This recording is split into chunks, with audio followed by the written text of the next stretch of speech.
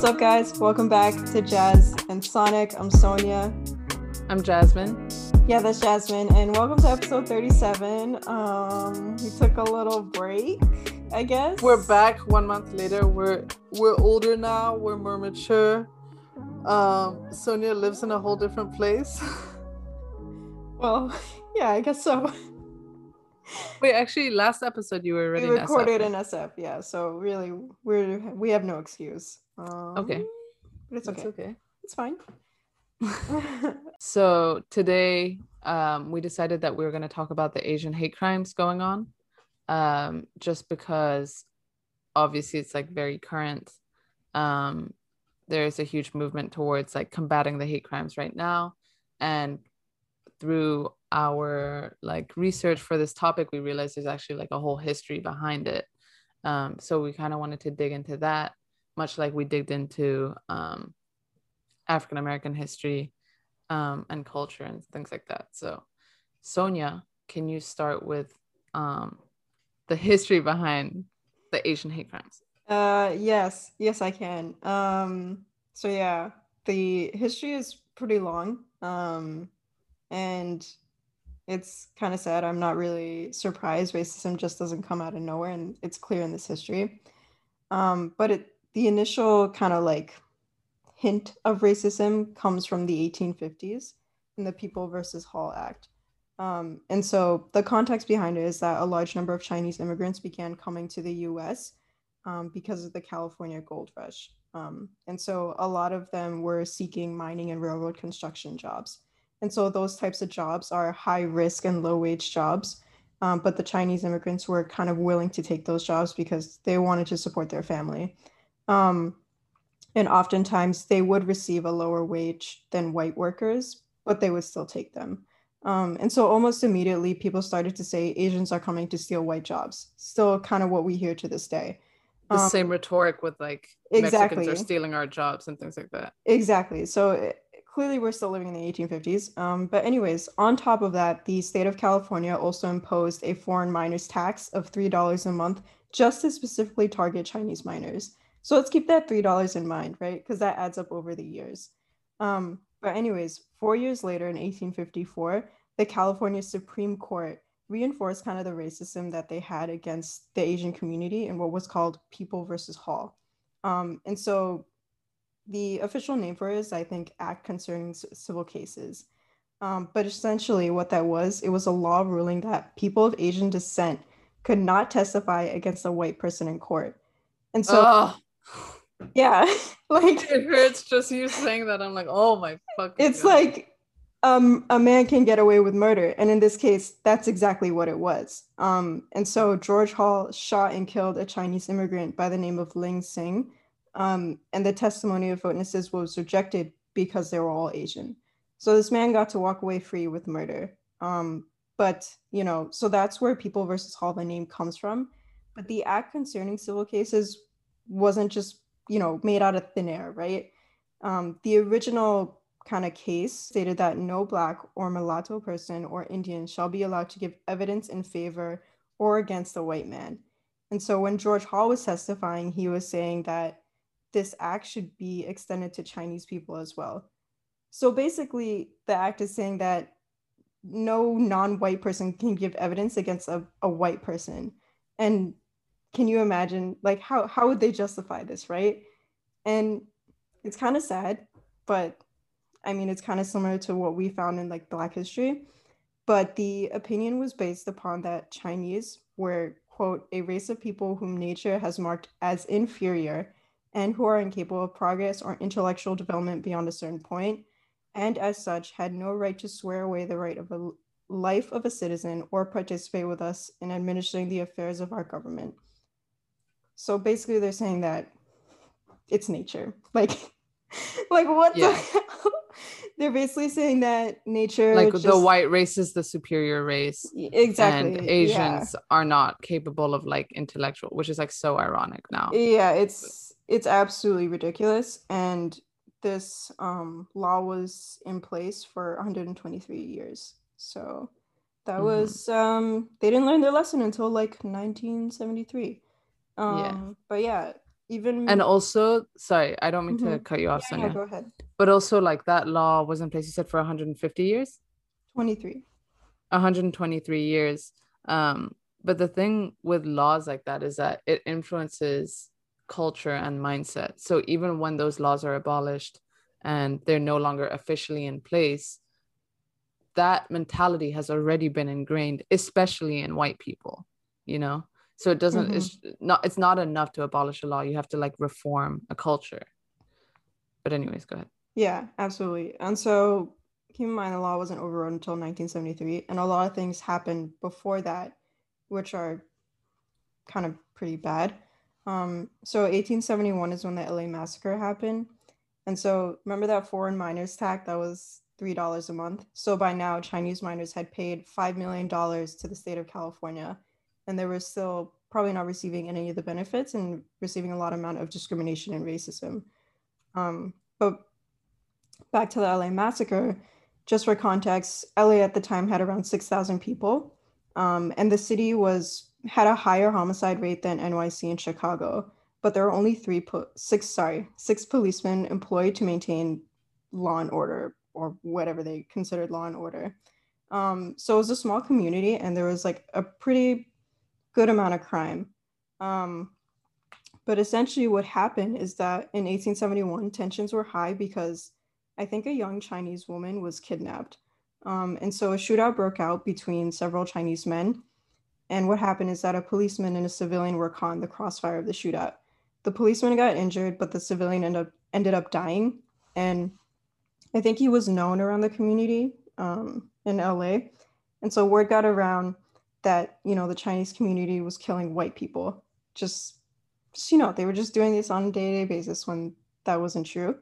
But almost immediately, more than 500 white and Hispanic rioters surrounded and attacked, the Chinese community. Um, so 17 Chinese men and boys were kind of lynched, including a prominent doctor at the time by the name of Dr. Jean Tong. And so 10% of the population in LA, of the Chinese population in LA, was murdered.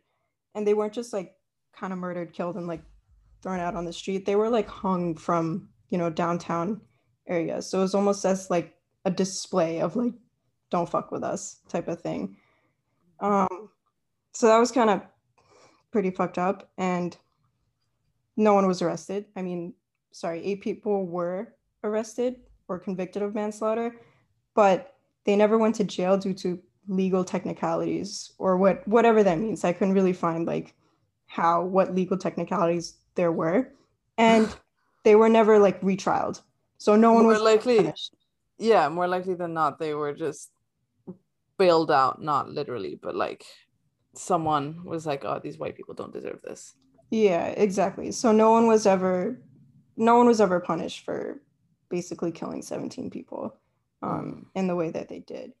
And 14 years later, something similar happened in Wyoming. So again, there was still aggression towards Chinese miners. So I think like 150 people surrounded the Chinese mine workers, killed 28 people, burned down 79 homes.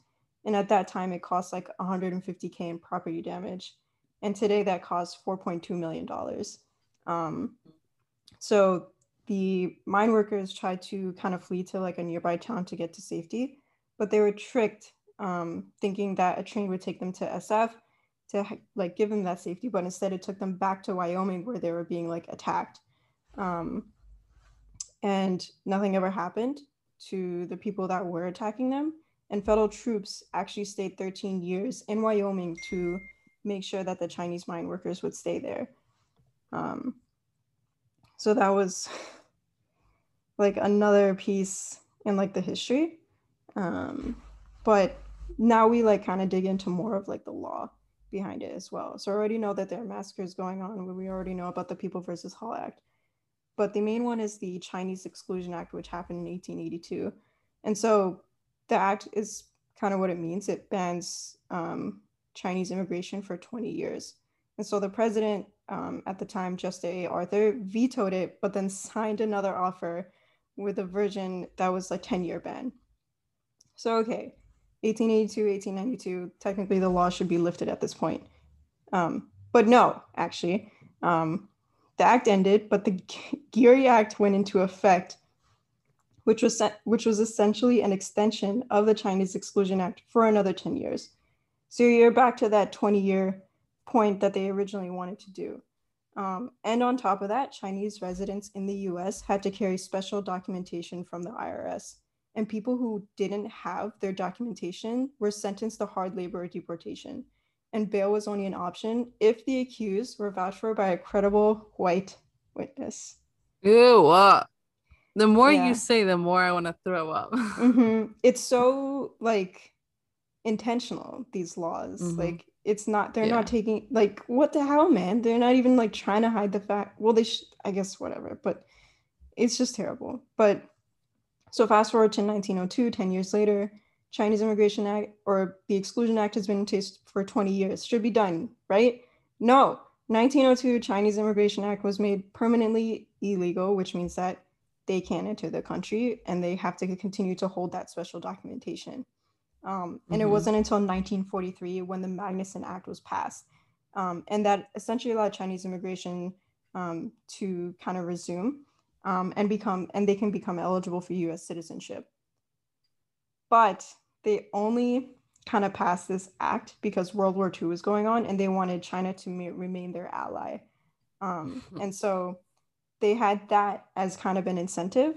And the Magnuson Act also said that Chinese people can't own any property or any businesses until, 60 years later, where the act was repealed.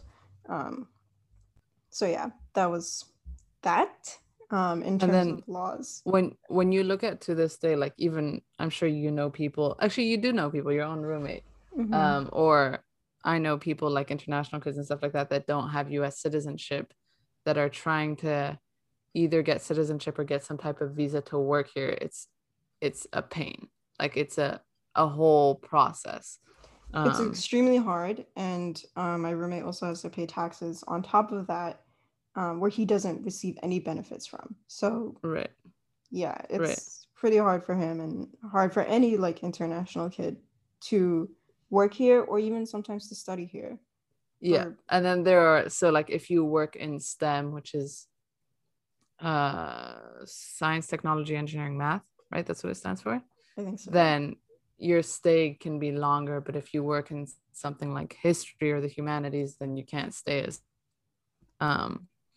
so it's just kind of like, I think as a non-US citizen, you have to be very, very strategic when picking like what job you're going to have if you do want to live in the US.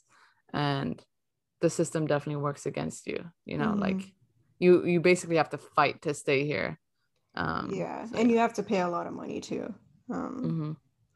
So it's still, it's nothing much has really changed. Obviously there were like steps in the right direction, but it's still kind of rooted in our society. But yeah, so the Chinese Exclusion Act happens in 1882. In 1900, there was the SF plague, which was actually the bubonic plague, that struck San Francisco. And so it came from, a ship from Australia, but the first victim just happened to be a Chinese immigrant. So as you can imagine, the whole community overnight like shut down Chinatown, and the police surrounded that area, and the only people who were allowed to leave were white residents. And so the Chinese residents, their homes were kind of like destroyed, and they were searching for the bubonic plague, right? Which at the time no one kind of knew what it was. Now we know it was from like fleas, and it's not anything like you can like kind of touch or see. So more property damage goes on there, more racism happens, and it's kind of similar to what we saw here with COVID. Trump would usually call it the China virus, the Wuhan virus, the Kung flu. So yeah, that was our president. And then 1940s, World War II happens, and the Japanese kind of bomb Pearl Harbor in the US. And so at the time, the US government forced all Japanese immigrants and Japanese Americans into internment camps for, the rest of the duration of the war. And they thought they were going to catch spies at that time. And so the conditions of these camps were, really hot or either really cold. They weren't really given any like necessities. They were just like, okay, just stay here. And that's it. And so no spies were ever found. When they were freed and they returned home, a lot of their homes have been vandalized. Same with their businesses. Any businesses they had were kind of like vandalized as well, or a bunch of their stuff was confiscated. And to kind of like reimburse them for all the trouble the US has caused, the president apologized and gave each person $20,000 and called it a day. And the most recent, well, not most recent, but I guess like the most recent in terms of like not these past like crimes was in 1982, the murder of Vincent Chin. He was a 27-year-old Chinese American. He was about to get married, celebrating his bachelor's party in Detroit. Two white men picked a fight with him, blaming the Japanese for taking their auto industry jobs. Keep in mind, Vincent was Chinese, but regardless, they were blaming him for taking their jobs because apparently it's only for white people. But outside the bar, they beat him with a baseball bat, and they beat him so bad that 7 days later, like he died. And apparently at the hospital, they told like his childhood friend he's not gonna make it, like he's brain dead, because they beat him so hard with this bat. Um, his attackers were charged with second-degree murder, which would have been 15 years in jail, but they bargained the charges down to manslaughter and pleaded guilty in 1983, so a year later. And they were ordered to pay $3,000 and serve 3 years probation, no jail time. Yeah. Yeah. So that's like, those are just a couple cases that have occurred in the past against Asian people, Asian Americans. But now, so I guess what spurred us talking about this is obviously there's been like an increase in cases recently, and a torrent of hate and violence against Asian Americans around the US began last spring in the early days of the coronavirus pandemic. A lot of community leaders say that the bigotry was spurred by the rhetoric of former President Trump, who referred to the coronavirus as the China virus, the Kung flu, etc. Over 4,000 cases have been reported in the US over the past year, and that accounts for a 1,900% increase in hate crimes against Asians and Asian Americans. These attacks are unprovoked, and those like statistics I gave you, that's just the reported cases. Some members of the Asian community don't speak English, and many cases aren't reported because not everyone reports these things, right? But even with the ones that are reported, like a 1,900% increase is insane. And obviously there's been a lot of outrage amongst Asians and Asian Americans, and it has to do with feeling invisible and feeling like Asian issues are not getting the attention and resources that they need. And this has obviously created a lot of frustration amongst Asians and Asian Americans. So now I'm just going to talk about a couple of cases that I've come across. Obviously, as I said, there are a shit ton, to put it bluntly. So I'm not going to talk about every single one, but I'm just going to give a few examples. So in January, an 84-year-old man from Thailand was violently slammed to the ground in San Francisco, resulting in his death at a hospital 2 days later. The attack was actually captured on video, and it's become like a rallying cry. In New York, on Wednesday, February 3rd, a Filipino man named Noel Quintana, I'm probably saying that wrong, so I apologize, but he was slashed while standing on his way to work in the subway. And I actually found a video of him talking about what happened, so I'm going to play like a 1-minute clip of him explaining what happened. That was Wednesday, February 3rd, and about 8 o'clock, I was at the L train. I stood there quietly. A man came, and I stood beside me. He started kicking my back. He came towards me. I thought he's going to punch me, but when I didn't feel anything, I saw his hand with with a boxer cutter. I shouted for help, but nobody helped me. Noel is still unsure what motivated the attack. The police have not called it a hate crime. I don't know if it is because of Benny. I really don't know if it's because I'm Asian. I have no idea.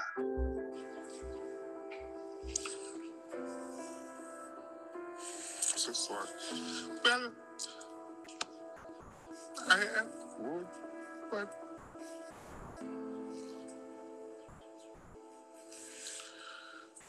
but it's not just like me. If it's just me, it's okay. But I also live with other people. So. So, were you able to hear that, Sonia? Yeah, it was really sad. Yeah. So, he talks about, obviously he's very emotional. It's a very traumatic experience, but what's more scary than that is this isn't an isolated incident. Someone didn't just happen to attack him. They targeted him because he's Asian. And a big issue that's come across during these crimes is that it's hard to prosecute someone for a hate crime because it's hard to prove intent of racism, But in New York, a wave of xenophobia and violence has been compounded by the economic fallout of the pandemic, which has dealt a severe blow to New York's Asian American communities. And many community leaders are saying that racist assaults are being overlooked by the authorities. I think there's this common misconception that Asian Americans are, the rich minority, they're the model minority, all that. But when you really look at a lot of businesses, whether that be in the restaurant industry or people doing hair removal or manicures, pedicures, that type of stuff, like a lot of the service jobs are mostly Asian, right? And some of these aren't essential jobs. And so a lot of people have lost their jobs and lost their sense of stability. And when that happens on a grand scale across a whole community, and on top of that, these people are being, targeted and attacked, this is a crisis, to say the least, right? So most recently, 8 people, including 6 women of Asian descent, were killed in the Atlanta massage parlor shootings. The suspects' motives are under investigation, but Asian communities across the US are on alert because of a surge of attacks against Asian Americans over the past year. So something that I read about for this attack was there's the sexualization of Asian women. And this has historically been the case. It's nothing new. But basically, the guy who went and killed these women was basically saying, he's an evangelical Christian, and he was saying that he basically was having all these sexual thoughts about these women, and he basically eliminated the threat, right? Because in his religion, or in his specific, I don't want to say sect, but in his church, they tell him that even sexual thoughts or things like that are a sin, right? So there's this weird pressure almost to not have any of these thoughts, they're the devil's work or some shit. And the repercussions of that, according to him, are that he went on this rampage. I mean, that's no excuse, but it does speak to extreme mentalities of you can't, it's just kind of I don't think we ever talked about this on the podcast, but priests molesting young boys, you can't suppress sexual desires, right? And when you do, bad shit happens. But anyways, back to the main point, which is the attack on Asians and Asian Americans. So I also wanted to talk about what has been done recently to combat the recent crimes. And New York City created an Asian hate crime task force. The issue with this is that many are saying that more policing is not the answer. More policing, more often than not, is never the answer when it comes to minorities, because it actually ends up hurting minorities more than helping them. And I'm going to go back to this just because I actually have a statistic here, but despite the stereotype that Asian Americans are flourishing economically, Asians are experiencing record unemployment and hunger. And in New York City, almost 1 in 4 Asians were unemployed in 2020. So something that was done is that dozens of Asian restaurants and volunteers came together every Wednesday to gather thousands of food packages, and they would deliver these food packages to elder Asians and Asian Americans. And the good thing about that is, like, obviously it's food. People are hungry, so the bags of food help with that. But oftentimes it means much more than that. And it means, like, for a lot of elderly Asians, it's their only means of social interaction, not just because of the virus, but also because of a fear for their safety. So, you know, the average person maybe can't interact with other people because of the coronavirus, but I'm not scared to go out on a walk, you know? And if I was Asian or Asian American, maybe I would be scared, especially if I'm older and I'm more vulnerable. And that's actually something I noticed when I was like doing my research, is like, specifically now, it seems like the target is these older Asians and Asian Americans, which is the most like cowardly thing you can do, is to attack the most vulnerable people in society, you know? But yeah, so that was a program done in New York. I think it's still going on. I don't know if that exists elsewhere, but I thought it was really good because the lady, you know, talking about this program was saying, in Asian culture, the way you show love is through food. And that's true of like a lot of traditional cultures, you know? So it's heartwarming to see things like that. Also, President Biden signed a memorandum condemning anti-Asian hate. Obviously, that's, you know, not enough. And Asian lawmakers say there's more to be done. And they actually asked for a meeting with the Department of Justice. And while doing that, they're also pushing for the No Hate Act, which improves hate crime reporting in the country. Because as I said before, it's rare that these attacks are prosecuted as hate crimes, since it's difficult to prove racist intent. Something that I also noticed that stuck out to me. This is just so sad. Everything you say is just so... It's like disheartening, right? It's disheartening for like us, and we're not even like, you know, a part of the community. Yeah. I mean, it goes back to what we were saying when we were discussing like the Black Lives Matter movement and all that. Like, just reading about it and knowing about it is frustrating when you're not a part of the community. But imagine being Asian or being Black, and not only are you frustrated by it, but you're scared, you know, like you're paralyzed by this fear, and you're overwhelmed by the reoccurring incidences that aren't even being taken care of properly, you know? Yeah, like nothing is being done. And it was true in the past. It like, from what you're saying now versus what I like read in the past, like it just seems very... History repeats itself. Yeah, it's like, history repeats itself. It's like, what's happening? Because there are a bunch of like band-aid solutions that don't target the root of the issue, right? Which is, a lot of it is ignorance, a lot of it is racism, a lot of it is structural, and those need to be targeted in a much more in-depth way, for lack of a better way of putting it, you know? But and it's been going on for so long. But you know what's interesting, Sonia, is when I was reading about this, I noticed that they were saying a lot of, or not a lot, but some of these crimes were happening by Black people, right? Like Black people were attacking elder Asians. And so the discussion that came up was like, what's the tension between these two marginalized communities? Like, why are minorities attacking minorities when at the end of the day, they should be fighting together against racism, right? Because racism doesn't just exist against Black people or brown people or whatever. It happens against Asians as well. So then I looked into kind of the history of Black and Asian crime, you know, and conflicts actually peaked in 1992 when around 2,000 Korean-owned businesses were burned and looted in the aftermath of the police beating of Rodney King. Tensions between the groups Black and Asian, had been festering after a Korean shop owner fatally shot a 15-year-old Black girl in the same month. The girl who was shot and killed was called Latasha Harlins, and what happened was that Latasha went into a Korean-owned store to buy orange juice. The owner saw her put the bottle of orange juice in her backpack and allegedly thought that Harlins was attempting to steal the drink. By the way, this was all recorded on video, so that's where the evidence comes from as well.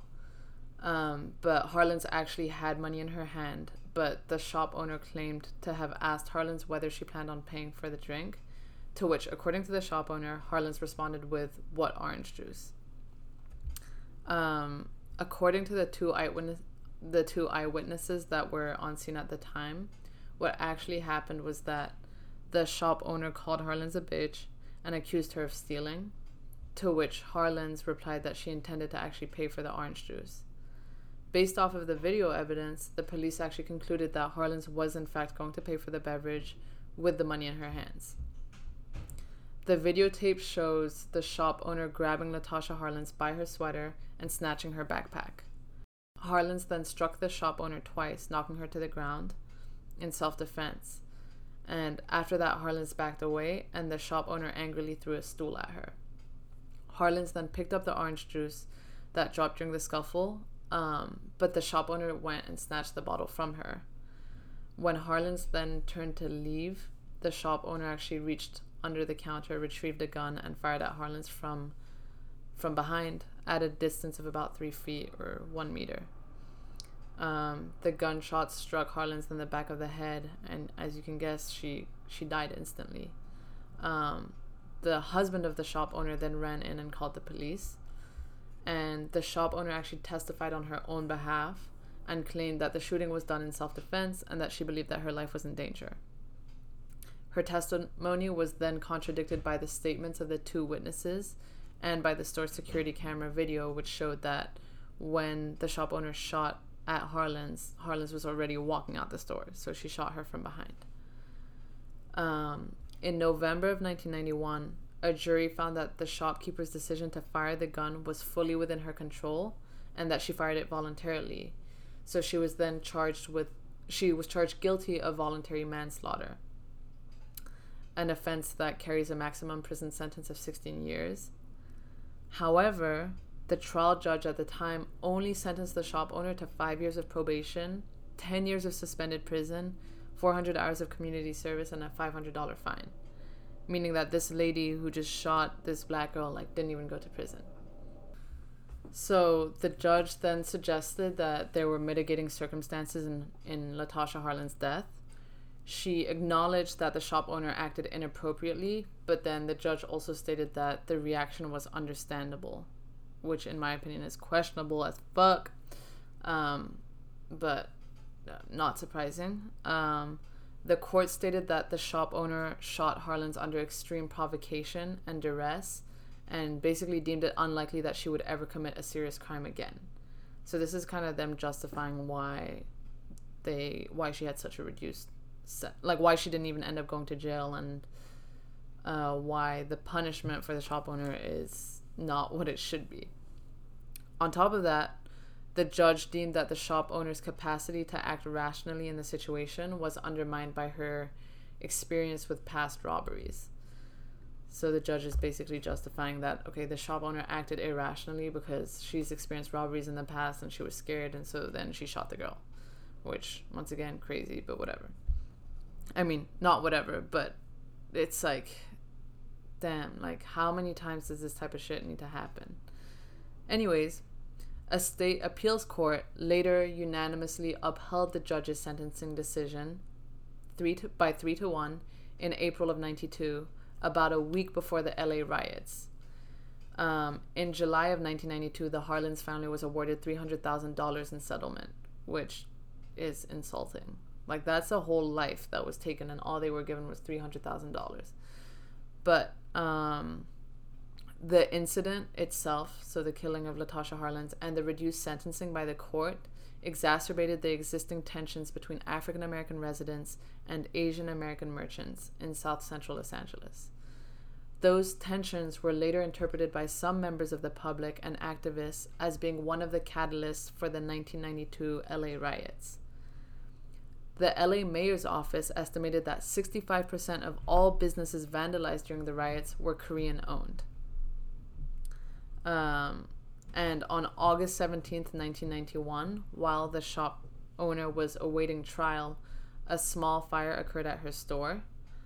And during the 1992 riots, about a year later, the shop owner's store was looted and burned down, and it never reopened.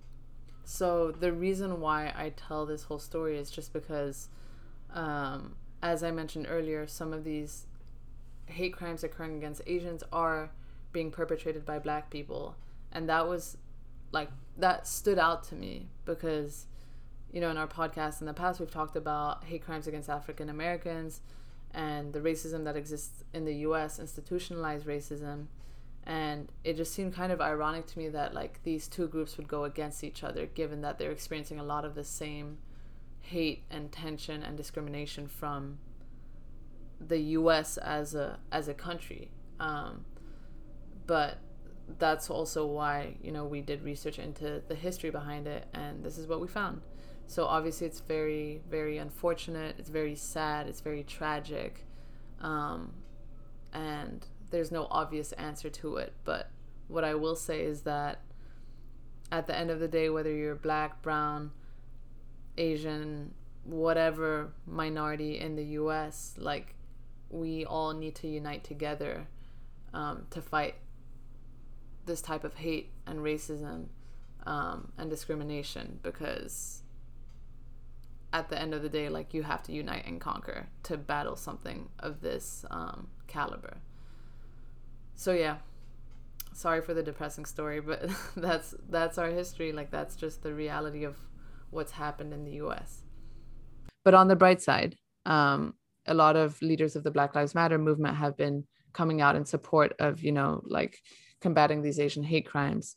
And that's definitely a step in the right direction. So I was definitely happy to hear that.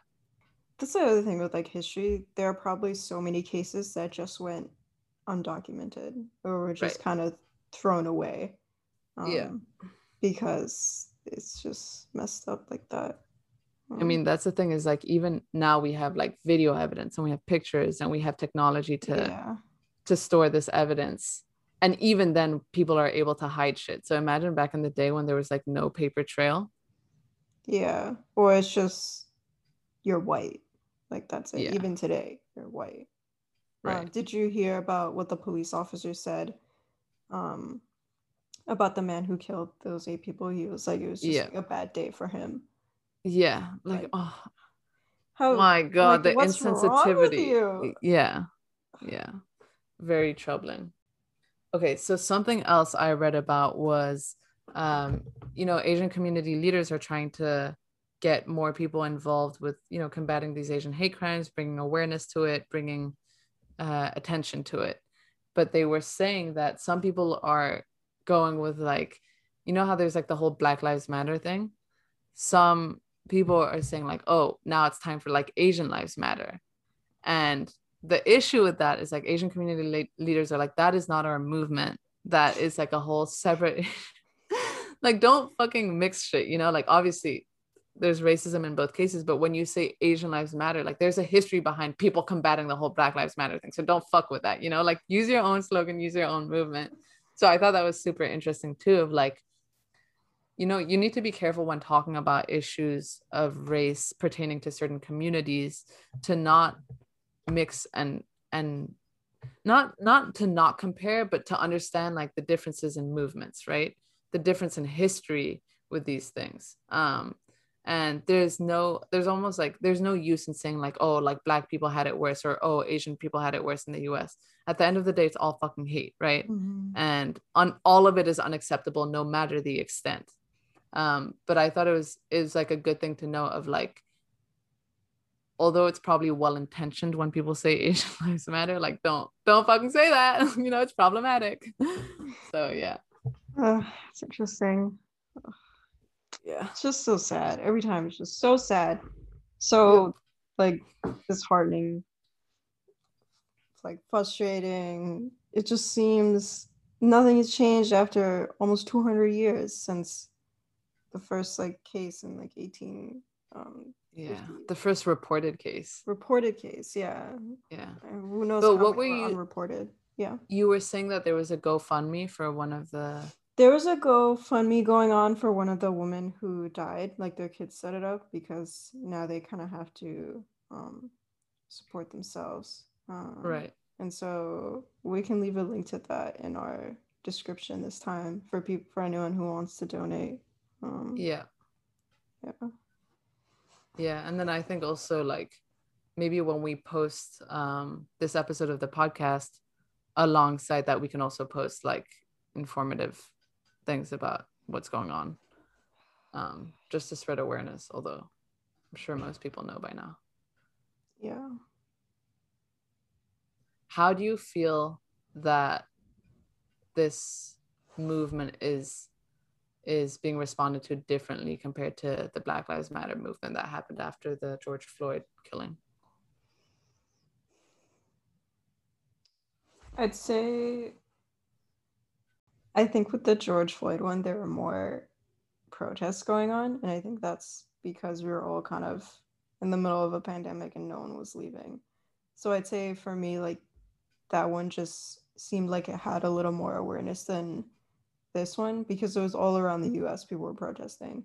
And this one just seems kind of like in more liberal states, if that. Like SF, there was a protest the other day. I think I saw one in New York as well, but it's not statewide or like nationwide. You know what I mean? Right. It's not nearly as big as the Black Lives Matter movement. Yeah, even though it, you know, it's just as bad, or like pretty bad. I shouldn't really compare. Right. But you know, I was gonna say that I think actually no, yeah, let's not get into comparing. Yeah, because that's when shit gets tricky. That's what we just said not to do. Yeah. But off record, I think a part of it too is like, you know, these Asian hate crimes have come up with the whole coronavirus pandemic, right? And like Trump saying shit and like people blaming Asians, but with, you know, Black hate crimes, like this just perpetually happens. Like there doesn't need to be a reason, you know, like it's just baseline Black people are dangerous in the US, you know, to white people. So that's probably also because I think Asian people, that's the thing, is like Asian people haven't really been seen as a threat historically, except in the sense that like, oh, they're taking our jobs. But people aren't scared of Asian people, you know, until like this coronavirus thing, and they're like, oh, they spread the virus. But like it's a very different it's a different type of threat, I think. Yeah, I think so too. And it's all rooted from hate. Yeah. And stupidity and racism. It's scary. Yeah, I mean, no, it's so scary because like as a young person, you know, maybe as a young Asian, like you can go out, walk around, whatever, and like if someone attacks you, you have the means to maybe run or fight back, or like you're a stronger person, right? But imagine being scared that like your parents can't go out and go grocery shopping, or they can't like go for a walk, or they can't. It's just like that perpetual fear is crippling, you know, that's where anxiety is induced. And yeah, it's not okay. It's like what you said before, it's cowardly. It's very cowardly. Like pick on someone your own size. Hell? And your own age. Like what the fuck are you gonna do with this grandpa and grandma? Like what the fuck did they do to you? What the hell, man? Yeah. And also, you know, you're asking about like what can you do? I think just like in any movement against minorities or against anyone, right? The reality is if you are not part of that group, you're probably going to be taken more seriously. So for example, let's say I see an old Asian man being beaten up by a white guy, right? And I'm like, get the fuck off of him. I'll be taken more seriously than maybe an Asian person, or sorry, Eastern Asian person, because I'm not a part of that community. So maybe they think like, oh, I have a more objective view. So I think as a member of society, whether you're Asian or black or brown or whatever, even white, especially if you're white, like you need to step up when you see these things. Like, you know, don't put yourself in danger and necessarily get involved, but like do what you can, you know, like, I mean, I don't know if calling the police really helps much, but call for help, start shouting, start fucking throwing shit. I don't know, but like, don't be complicit to all this. That's the worst, is when people see it and they walk away because they don't know what to do, or because they're scared, or because they're like, it's none of my business. No, like, this is the society you lived in. This is your community. Yeah. You know, so like you have to step up and do something about it too. So, I mean, I don't know. Everyone has to protect one another. No. Yeah.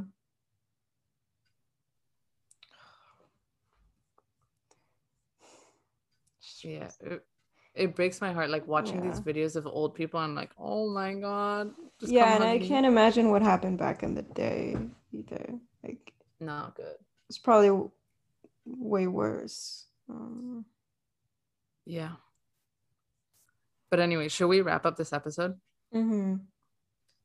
What it was, episode 37? Yeah. Okay. Thank you guys for listening to episode 37 of Jazz and Sonic. It seems like these episodes just get more and more depressing, but it's important, you know, and I think we're gonna leave links in the description of like ways you can help. And if you guys have any feedback, like if we missed out on some important topics or discussion points, like please reach out and we'll happily do more episodes about it. But stay safe.